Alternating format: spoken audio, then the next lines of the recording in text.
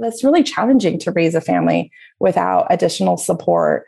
So it's like figuring out like, how do we, build our support systems, so that we have help. So we, have people, we can lean on to, do different things, like building our own community of support. Because it is really challenging to just raise a family, the two of you. It's really hard. I think that's been one of especially what's highlighted the challenges of having families over the last, almost 2 years.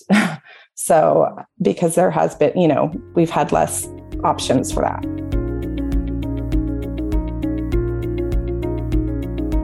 Welcome to the Big Careers, Small Children podcast, formerly known as Leaders with Babies podcast. My name is Verena Hefti. I am the CEO and founder of the social enterprise Leaders Plus. I have set up this podcast and our award-winning Leaders Plus Fellowship program because I want to give you access to inspiration and really practical support so you can continue to progress your leadership career whilst enjoying your young children in a way that works for you. And I'm doing that because I think we need to do more to achieve gender equality and equality of carers, for that matter, in senior leadership. So thank you so much for listening and joining this movement. So today I have been talking to Catherine O'Brien. Catherine is an expert in relationships. She is a relationship counsellor, and she has also written a really interesting book, Happy with Baby, that talks all about how to keep your relationship afloat after you've had a child. But what she writes about is also relevant for anyone who has children. I've actually read her book while I was on maternity leave with her third child, and I've got quite a few practical things out of it. So I've really enjoyed talking to her for this podcast. You may, those of you who are regular listeners, you will know that we run a award-winning Leaders Plus Fellowship program that brings together people who are ambitious in their careers and have young children and want to somehow bring it all together.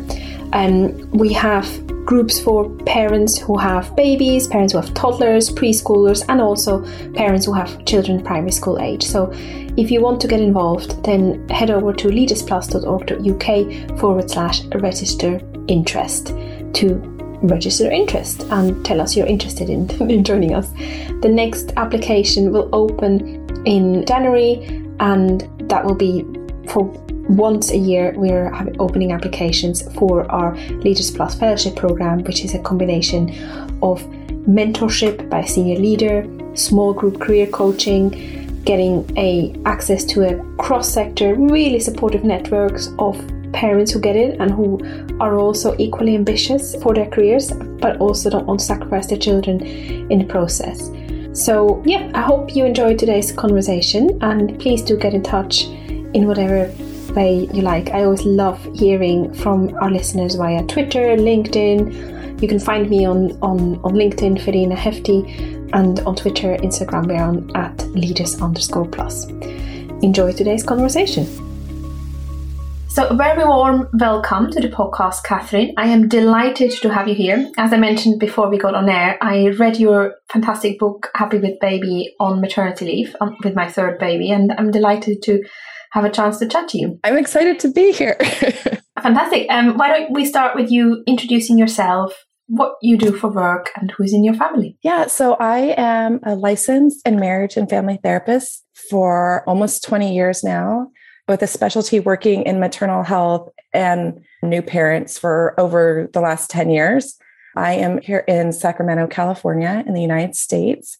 And it was after the birth of our oldest that really opened my eyes to how difficult it was to add a baby to your relationship, to your family. And the fact that I'm a therapist, and one I would have thought I would have had more. I mean, it shocks me that I didn't realize it was going to like rock our dynamics with my husband and I.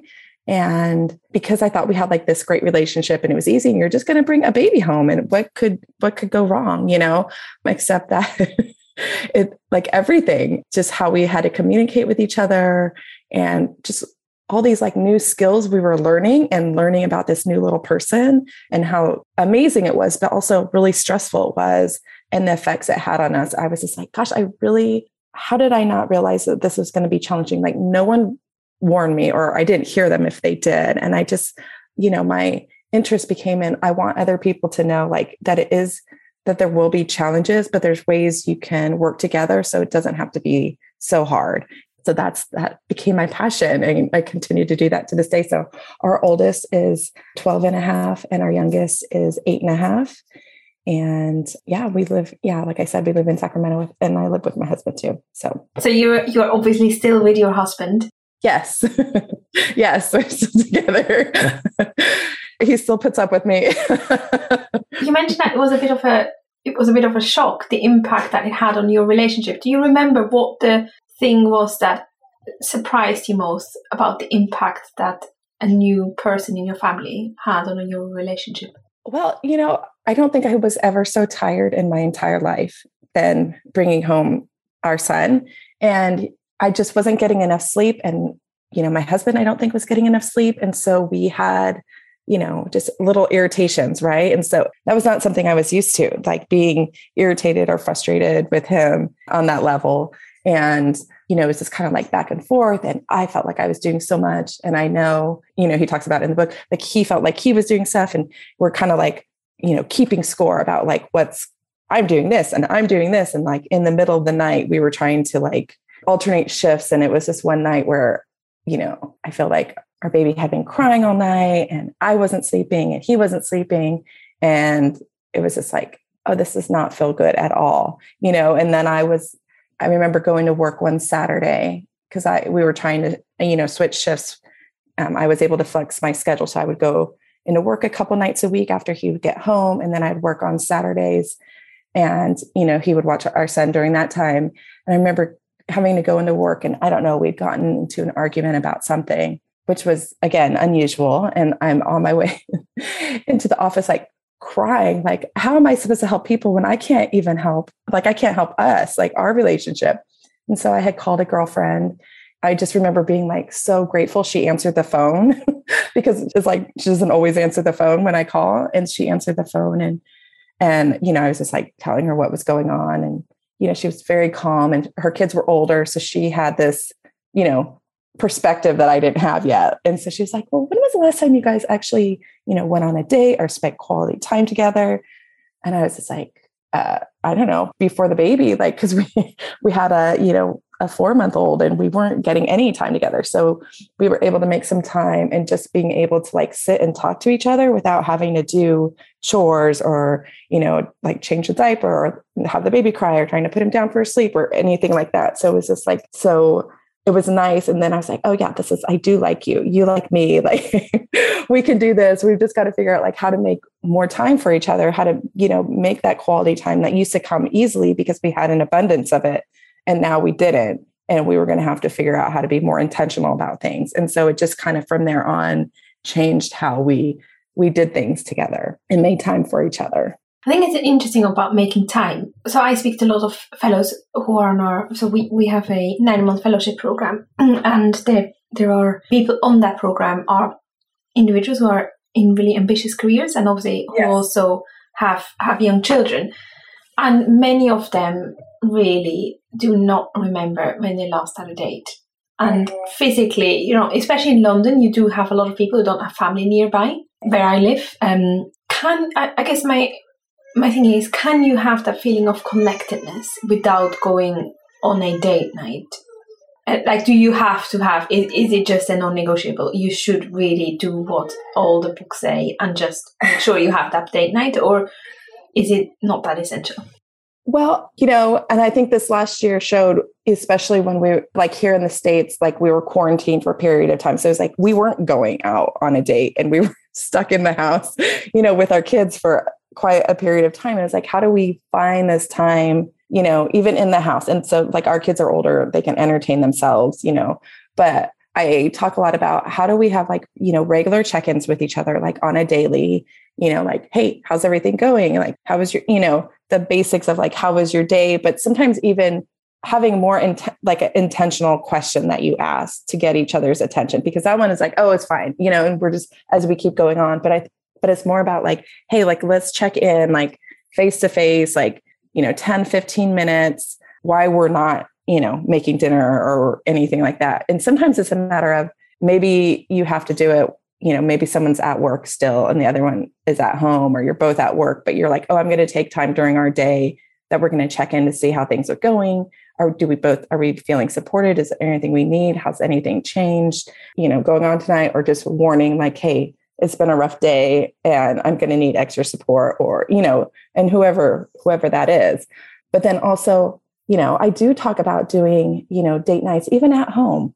Like, when the kids go to sleep, or maybe they're taking a nap, or their activity time, where you're able to do something together where you're not distracted by like other things, whether you're, playing a game together, whatever it is you like to do. Maybe you like to make food and you make dinner together as like, partners, and it's not, with the children, they've already eaten, but something that you enjoy doing together. Some people are like, oh, I'm so tired. And so, I will say like, yeah, you could watch a movie, but like sit next to each other on the couch, like not on your separate couches, but like sit next to each other. Don't be distracted by also being on your phone, but like, have a dialogue about what you're watching or what you thought about it, or doing it as you're like paying attention to what is happening. Does that make sense? Yeah, it does. I've just been thinking about, while you were talking, why is it that having a baby is so disruptive?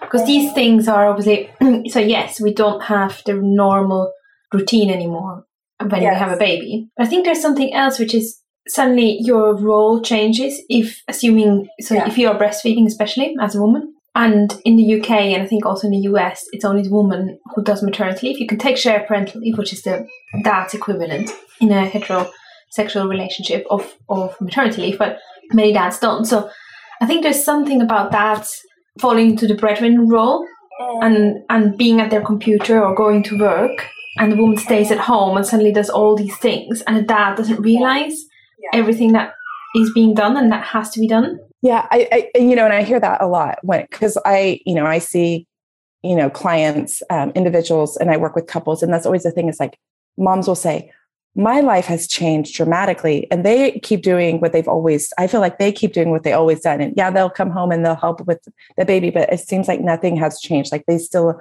are able to take showers on the regular, like they're still able to, to work out if they do that, or, will go out with friends or whatever. Like it's easier for them typically. And it's not, and I don't necessarily hear that from the dads as well, but it seems that way, right? Like it seems like our load doubles, including the mental load that we carry as women, and the things we keep track of in our head and planning and stuff like that is a lot higher than men. And so then a big complaint that I get frequently, and I always kind of like chuckle inside because I hear this almost every single time I see a new mom, and she'll say like, well, he'll come home and there'll be something to do, and he doesn't like notice. I have to ask him to help me do something.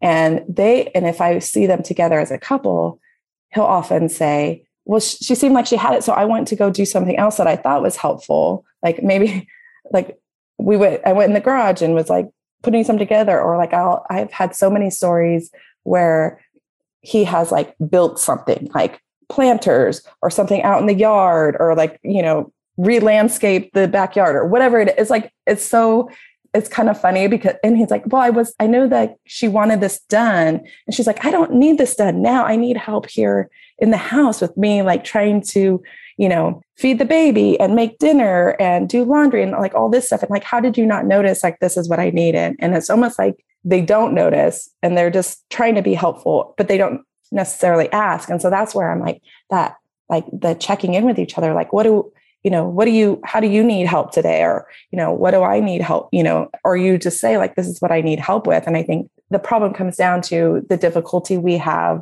or often women will have, of asking for help.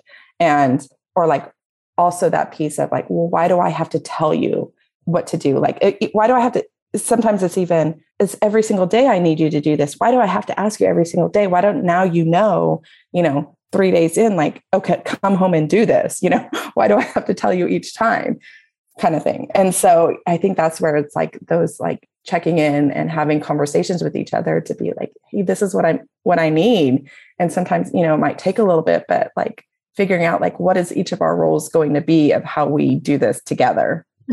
So assuming you've had your baby and you've had exactly this sort of situation that you've described, and it's quite funny that you've had all these building examples. It plays so much into the stereotype, isn't it? Yes, it totally is very stereotype. Yes, yeah. And in a way, it can be a safe thing to do, isn't it? You have no clue what to do, but you build something. I feel the same when sometimes when I cook, like the house is falling apart, especially when my baby was so young. I loved cooking, not so much more, but when my baby was tiny, I just loved creating something physical that I could see the result of, and you know, someone is going to appreciate it at the end of it because you're going to be able to eat it. So let's assume someone is listening to this and they've had a horrendous time. They've done exactly all the things, that you're describing. What are the 2 or 3 things they should start doing together with their partner to get out of that moment of grinding each other up, binding each other up? Well, I think it's first, like I said, it's like making that time to talk to each other, like finding that time during the day, like when we can check in and have a conversation about what, how each of us are doing and, what each of us need. Like, sometimes it's called like a stress reducing conversation, like, because it is like, there's so many different stressors, even if, one partner is going to work and the other partner isn't, like there are the stresses coming that are at work and coming home and then feeling like, oh, now I'm coming into the second shift. So I think it's like, remembering to have those check-ins. And the second thing is to remember that it's not a competition of who has it worse either. Or like, because sometimes the dynamic will play, like someone will say like, oh, well, this is, how it's going for me. It's like, well, this is how it's going for me. Feeling like because if you're telling me it's hard, I don't want you to think it's really easy for me, but remembering it's like listening to each other and being like, oh gosh, it does sound hard. And like, and this is my experience too. Like, how do you support each other in your own experiences, even though they are often different, but there are a lot of similarities too. And then, figuring out like, how do we each, what kind of help do we need? And I think, we experience the same thing here in Sacramento. There's a lot of people that will like move here and they'll have like no family. Right. And then that's really challenging to raise a family without additional support, so it's like figuring out like, how do we, build our support systems, so that we have help. So we, have people, we can lean on to, do different things, like building our own community of support. Cause it is really challenging to just raise a family, the two of you. It's really hard. I think that's been one of especially what's highlighted the challenges of having families over the last, almost 2 years. So because there has been, we've had less options for that. So is there any research that specifically looks at couples who have children and what makes them stay together long term? Do you have any research, or is that not something that you're aware of at the moment? I'm interested about the chance of people staying together, because let me tell you the background to this question. So I interviewed Nick Wilkie, and he was the chief executive of the NCT here in the UK, and the NCT is a charity that supports people with very young babies, helps them breastfeed and all these things. And he told me, he jokes with the chief executive of Relate, which is a relationship counselling charity, that the NCT with small babies, they take the new parents and then a couple of years later they hand them over to Relate to be sorted out because they all have problems in their relationships. And I just found that such a, quite funny, but also quite sad observation. Yeah. And I think, obviously, single parents, many are doing brilliantly, but I do think, I am just interested in, is there research about what makes people stay together, especially after they have children? They may not be. Well, I don't know what the research is that keeps them staying together, but there is research that shows like 92% of couples report like marital dissatisfaction that first year after baby, right? The stressors, I think that is understandable. And then like, it's almost like 2/3 are still reporting dissatisfaction 3 years later after having a baby. And I think it comes down to the ones that stay together. Oftentimes we stay together much longer than we should, right? I think it's 7 years before couples will come to couples counseling, because with relationship challenges, like they'll wait that long, it's like, oh, it's a really bad. And now we'll finally, like, this is the last straw. Like I finally talked my partner into coming to couples counseling. And sometimes it's too late, right? Because there's been so much like resentment and frustration and anger towards each other. So I think the ones that, probably stay together. I'm just totally guessing because I don't know what the research is. I probably should look into it. But it's like the ones that are, working together and are, checking in with each other and how do we help each other, right? And I think it's also evaluating, our expectations about what we each can do, what we want our families to look like, because I think we have this idea of like the perfect family, and then you actually have kids and everything. And then it's like, oh, well, there's a lot of things that go into play. So it's like, I think it's like checking in what our expectations are of each other, but even for ourselves. So when I started designing the fellowship program, I spoke to the parents that I was going to do this for, to ask them what was needed. And I didn't think of it. But one person I spoke to, B. Stevenson, she said, you must have something in there for couples. So now we have exactly that. So we ask our fellows individually to develop their own vision for their career and family life. And then in a structured workshop, we get them to share it and discuss it with their partner. And I think whether you do that as part of a fellowship program or as part of couples counseling or whatnot, I think sharing in a structured way, this is what my hopes and dreams are for the future is so important. Yes. And when would you recommend then is the time to join a couples counseling session? How do you know how bad does it have to be? When should you give someone like you a call? You know what? I don't even think it has to be bad. I think it I have a few couples that will come to me and they're like, we just know things are different and we want to make sure that we stay on track. We want to make sure that we're doing the right thing to keep our relationship going in the direction that we want it to go, because we are changing, right? We're each changing. Having a child changes us, both of us. And so we want to make sure that we're growing together and staying together because things are different. So I don't think you don't have to wait till it's bad. And in fact, ideally, don't wait until it's terrible, but maybe you're having, a little bit of conflict, or you're having difficulty communicating exactly how you're feeling or what you need, which I think, now we are communicating in a way we never had to communicate before, and more frequently, we're having to work together to do things before kids, if I wanted to go, get my hair done or meet up with friends, I would just say hey, I'm going to go do this today. I don't have to navigate who, do we need childcare? Are you going to be home? What time will you be home? All these different things. Will the baby have been fed? Do I need to feed the baby before or after? All different things, right? Or, as they get older, it's they have activities and, who's going to take them and how are we going to do this?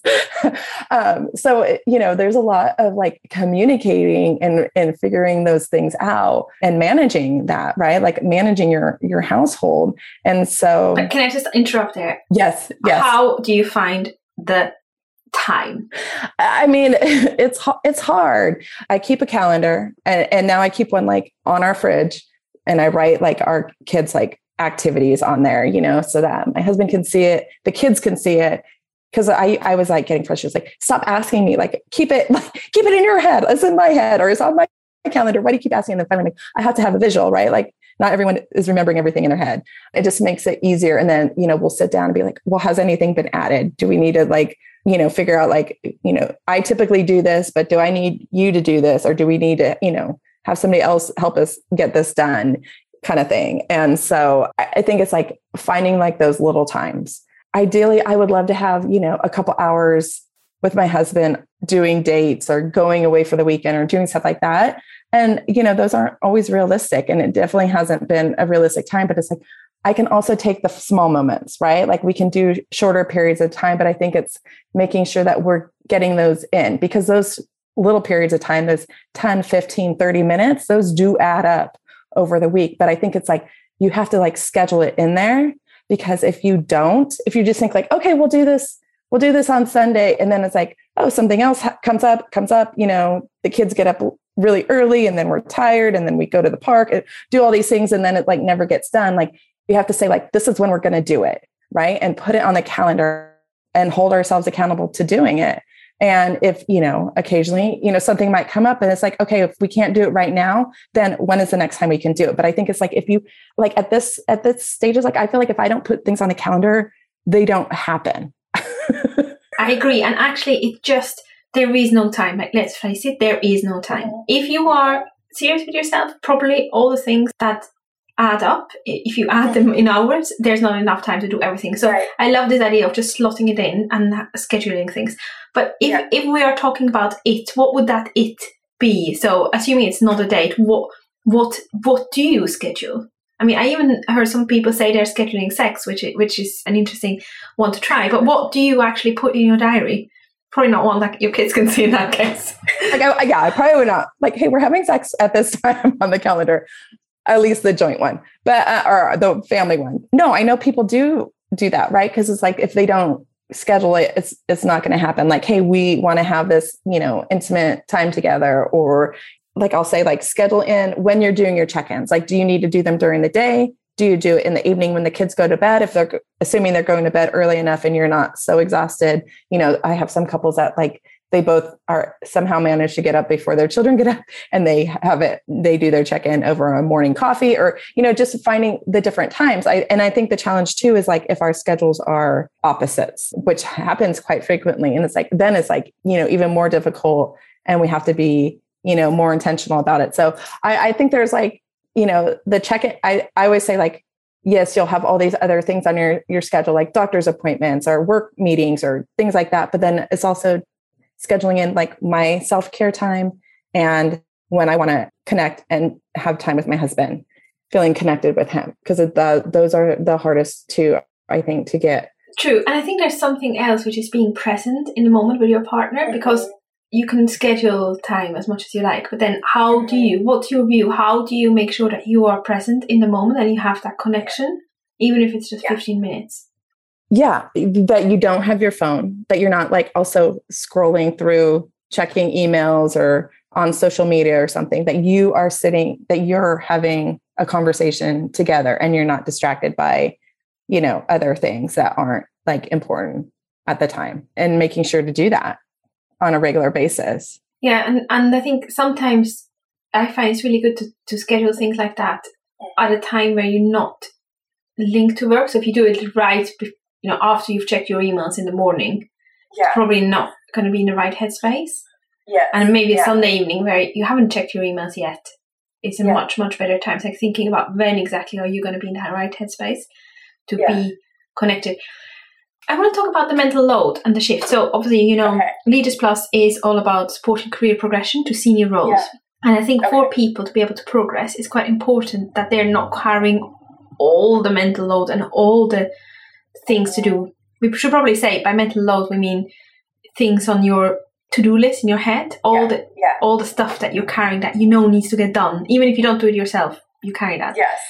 So how do you, especially if you go back, you might at the moment be carrying all the to-dos. You might be the one who remembers on the 15th of December, we need to have a nativity costume. And on the 10th of, this is what I'm actually carrying, I have to say. Okay.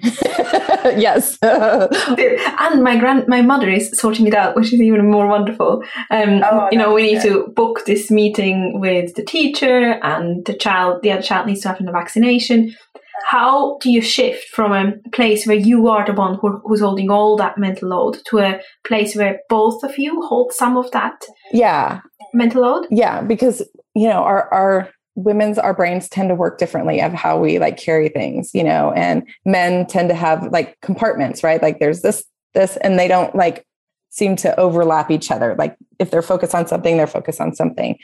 So my thing, and this is what like I'll recommend people to do all the time, is like writing those things down, like, and you can even get more, detailed or whatever. I created like a spreadsheet for like, because I had some couples asking for like a spreadsheet, and I'm not a spreadsheet person. That's too technical for me. But it's like basically like, here's all the things that get done in our house.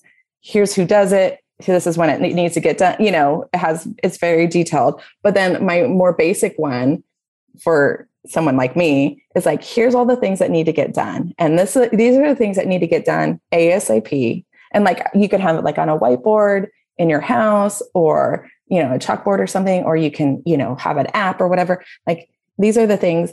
And then there's a second list of like, this is what needs to get done when something off that list is done. And then the third list is like, these are my future like plans. Like, okay, this, maybe it's something that's coming up in the new year, or, this is a project that we want to work on or whatever. And so we we know what each, like my husband might have, some ideas of things that need to happen. I'll have different ideas of what needs to happen, but then we can have that dialogue like, okay, well, when is this going to get done? And who's going to do it? And how are we going to do it? And then figuring out like, when does that like go on the calendar or whatever? But it's like, here's a list, like, these are the things. So maybe I'm not having to tell you, maybe he's seeing it, especially like if it's somewhere, visual, and like kind of like getting it out of my head. And then, it's a dialogue that we can have on a regular basis and start using as like a tool to make things like easier that I'm not always having to like keep in my head. Because like I have more things. It's so funny. My husband will ask me sometimes, he's like, what are you thinking about? And he's done this like for years now. But he'll be like, what are you thinking about? And I'm always like, look at him like, that is the most ridiculous question I've ever heard. Like, what am I not thinking about? I'm thinking about like a million different things. And now that you've said that, I'm thinking about even more things, like, it might be easier to tell you what I'm not thinking about. And then if I ask him, he'll be like, and I'll be like, what are you thinking about? He's like, nothing. It's like, nothing. How is that even possible? Like, how do you really think about nothing? And I saw this YouTube video once, and a psychologist was explaining the difference between men's brains and women's brains. And he said, like, men's brains are like compartments, right? There's a box for work. There's a box for, sports with friends. There's a box for childcare. There's a box for, everything. And there's even a box of nothing. And I was like, oh my gosh, my husband can really think about nothing. I didn't know. Yeah. Like there's a box of where nothing they're thinking about. And the thing about those boxes, it's like none of them touch. They don't overlap with each other. And then a woman's brains are like a bunch of wires, and they're all like intertwined and connected and like this big ball of mess. And I'm like, oh yeah, that's true. At least that's stereotyping. That is exactly the difference between my husband and I and how we think of things. So it's like I've learned how to dialogue. Like it's hard for me to ask for help and I've learned, and I think that's one of the gifts my children have given me. I've learned how to ask for help, and that life is so much easier with that help and that support, whether it's from my husband or friends or whoever, Yeah, and I think it's so easy to assume that the other person knows exactly what you're expecting. And I mean, it's interesting because what you've just described as a typical man, that's exactly how my brain is. So when I'm at work, I will forget the nativity costume, and then I'll be in a lot of trouble because my child is the only one without a nativity costume. I have to make one ASAP. But yeah, I think it's about that. Asking for help is really important. How do you ask for help without getting frustrated because the other person hasn't seen automatically what you need? Well, and I find that we are more frustrated when it's been going on too long, right? Like when we've been like hoping they've seen it and noticed it, and they haven't. And now we're asking for help, and we're exacerbated and overwhelmed and exhausted and all those things. And so my suggestion is, especially if it is a challenge, right? If you're used to being, I get everything done, right? Like I have this career and I am efficient and I am, driven and all these things. And then at home, you're like, oh my gosh, this is like a mess. And I can't do it all because you can't. Right. And so I think it's like also say like, start small, start with like the small little things to ask for help. And then it like starts to get easier to ask for like the bigger things, or like even to sit down and be like, well, what are we each going to do? Are we the type that these are always my chores and these are always your chores? Or are we the type like, hey, let's like divide and conquer and like change things up as, all the time. And so, I mean, that's definitely more conversation, but maybe that's the way you like to do it. Like you do bedtime routine tonight, I do it tomorrow night, and we alternate, those kind of things. Or is it like, no, I do it every single night this way, or you do it this way, And so like figuring those things out, because you need to, right? It's not sustainable to be the one that does everything all the time. And it is overwhelming. So I think it's like starting small and asking for help and not waiting too long, not waiting to where it's like, I can't do it anymore, or like if it is in the, that moment, it's being, I got really frustrated, tonight because maybe I yelled at you, or maybe I was, sarcastic or like in a negative way, like passive aggressive or whatever. But it's like, I'm really in explaining, I'm at the point where I just feel like I can't do everything. And I don't know how we can divide things up because I'm overwhelmed with everything that's on my plate. Is there a model that you can use to ask for help? In one sentence, what would you say? Well, that's a very good question. Like, what would you say, like, about how to ask for help, or how to ask for help so it lands well and the other person actually helps you? I think it's just being direct and telling them exactly what you need. Because that's been my personal experience. That's been professional experience, is when we tell them what exactly we need, our partners will tend to do it. Now, not always are on our time schedule. So I think that's, again, where we look at our expectations. But I think it's like, we have to be direct about what it is we want. If we're like hoping, if we're hinting around at what we need, then we're going to be really disappointed. I think it's being as direct as we can about what it is that we need for support. That's excellent advice. And I think that's important, not just when the baby is very young and you're preparing to come back from maternity leave, but also it's really useful to have that when you're ahead of any transition. So for example, when your child is starting primary school, and here in the UK, you have to pick them up at about 3:00, 3:30. How are you going to navigate that change? Who is going to book the after school club if relevant, and so forth and so on. I think that's really, really important. Yeah. It's interesting because we have the same thing here. Like, school usually gets out around like 2:33. And so, I have moms, career driven moms that I work with, that their kids don't even start kindergarten for a year or 2 years from now. And they're already thinking about what's the after school program. I'm like worried and concerned, so it starts early, right? Like, or like, in where we live too, it's like, you can, instead of just going to your neighborhood school, you can also like maybe go to a different school. And so then there's a lot of like, well, what's going to be the best school for my kid? And like, there's all this thinking. And so it's like, we do that from like a young age, like already worried and thinking about it. And typically, at least my husband was not nearly as worried as I was about where my child was going to go to school, at least not in the same way, And so, I think it's like, we think about all those things. They're always in our head, even if it's not like an imminent thing. And I think that plays into that mental load that we carry. Absolutely.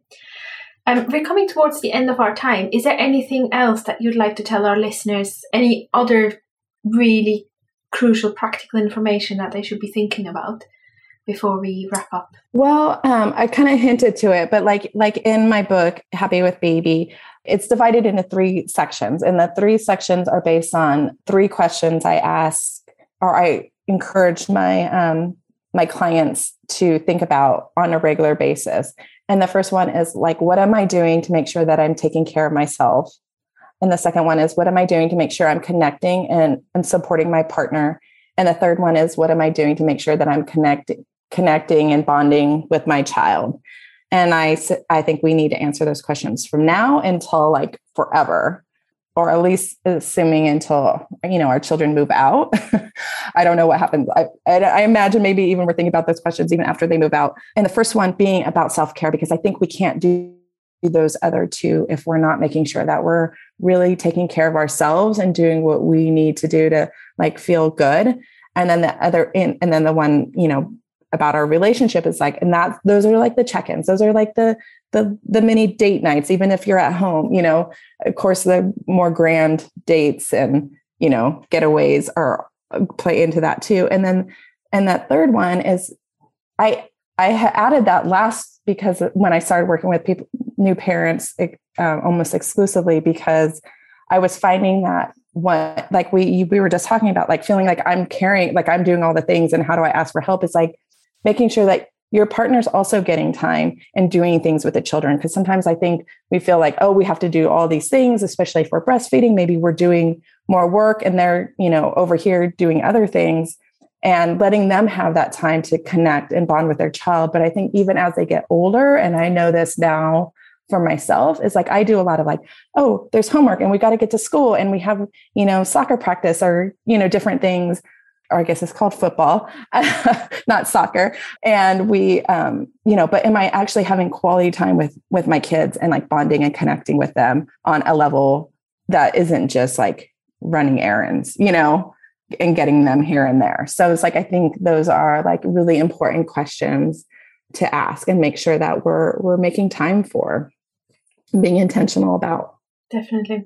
Yeah, that's all very powerful. And I think your point about making time to connect with yourself is such an important one. And I would really urge anyone listening to this, if you can, try to schedule even the smallest breaks, because otherwise you're always going to come last. And if you can schedule some time for yourself and prioritize watching Netflix, if that's what does it for you, over doing something else, I think that is so important. And it's all about the long game, right? So in 20 years time, how are you going to feel? And if you looked after yourself, you're probably going to be in a much better position than if you haven't, with all those things, from connection to children, connection to partner if you have one, and so on. I think I just want to also say that obviously some people listening here will be solo parents, and I think it's just really important to say that everyone can be a brilliant parent, solo or not. But I was very keen to speak to you, Catherine, because I loved your book, and I wanted to chat to you personally. So So where can people find out more about you and your work? Well, my website is happywithbaby.com. And, I have, my book is on there, and the work that I do. I also have, several blogs and stuff, with just different tips and support. There's some on there too about the holidays are coming up and surviving, different things like that. And, how to build good support systems and, how to work together with your partner and stuff. So so you can check that out. And then, anywhere on social media, I'm at Happy with Baby. So I keep it simple for myself, but then, for everyone, so you can find me in that way. Wonderful. Thank you so much, Catherine. I really enjoyed our conversation. Me too. Thank you so much. Thank you so much for listening today. I hope you enjoyed the conversation. If this has been helpful to you in any way, then please help me make a bigger impact by subscribing and sharing it with 3 friends that you think need to hear this right now. If you're looking to join a network of like-minded, ambitious individuals who are parents across sectors, then do head over to leadersplus.org.uk right now and register interest in joining the fellowship.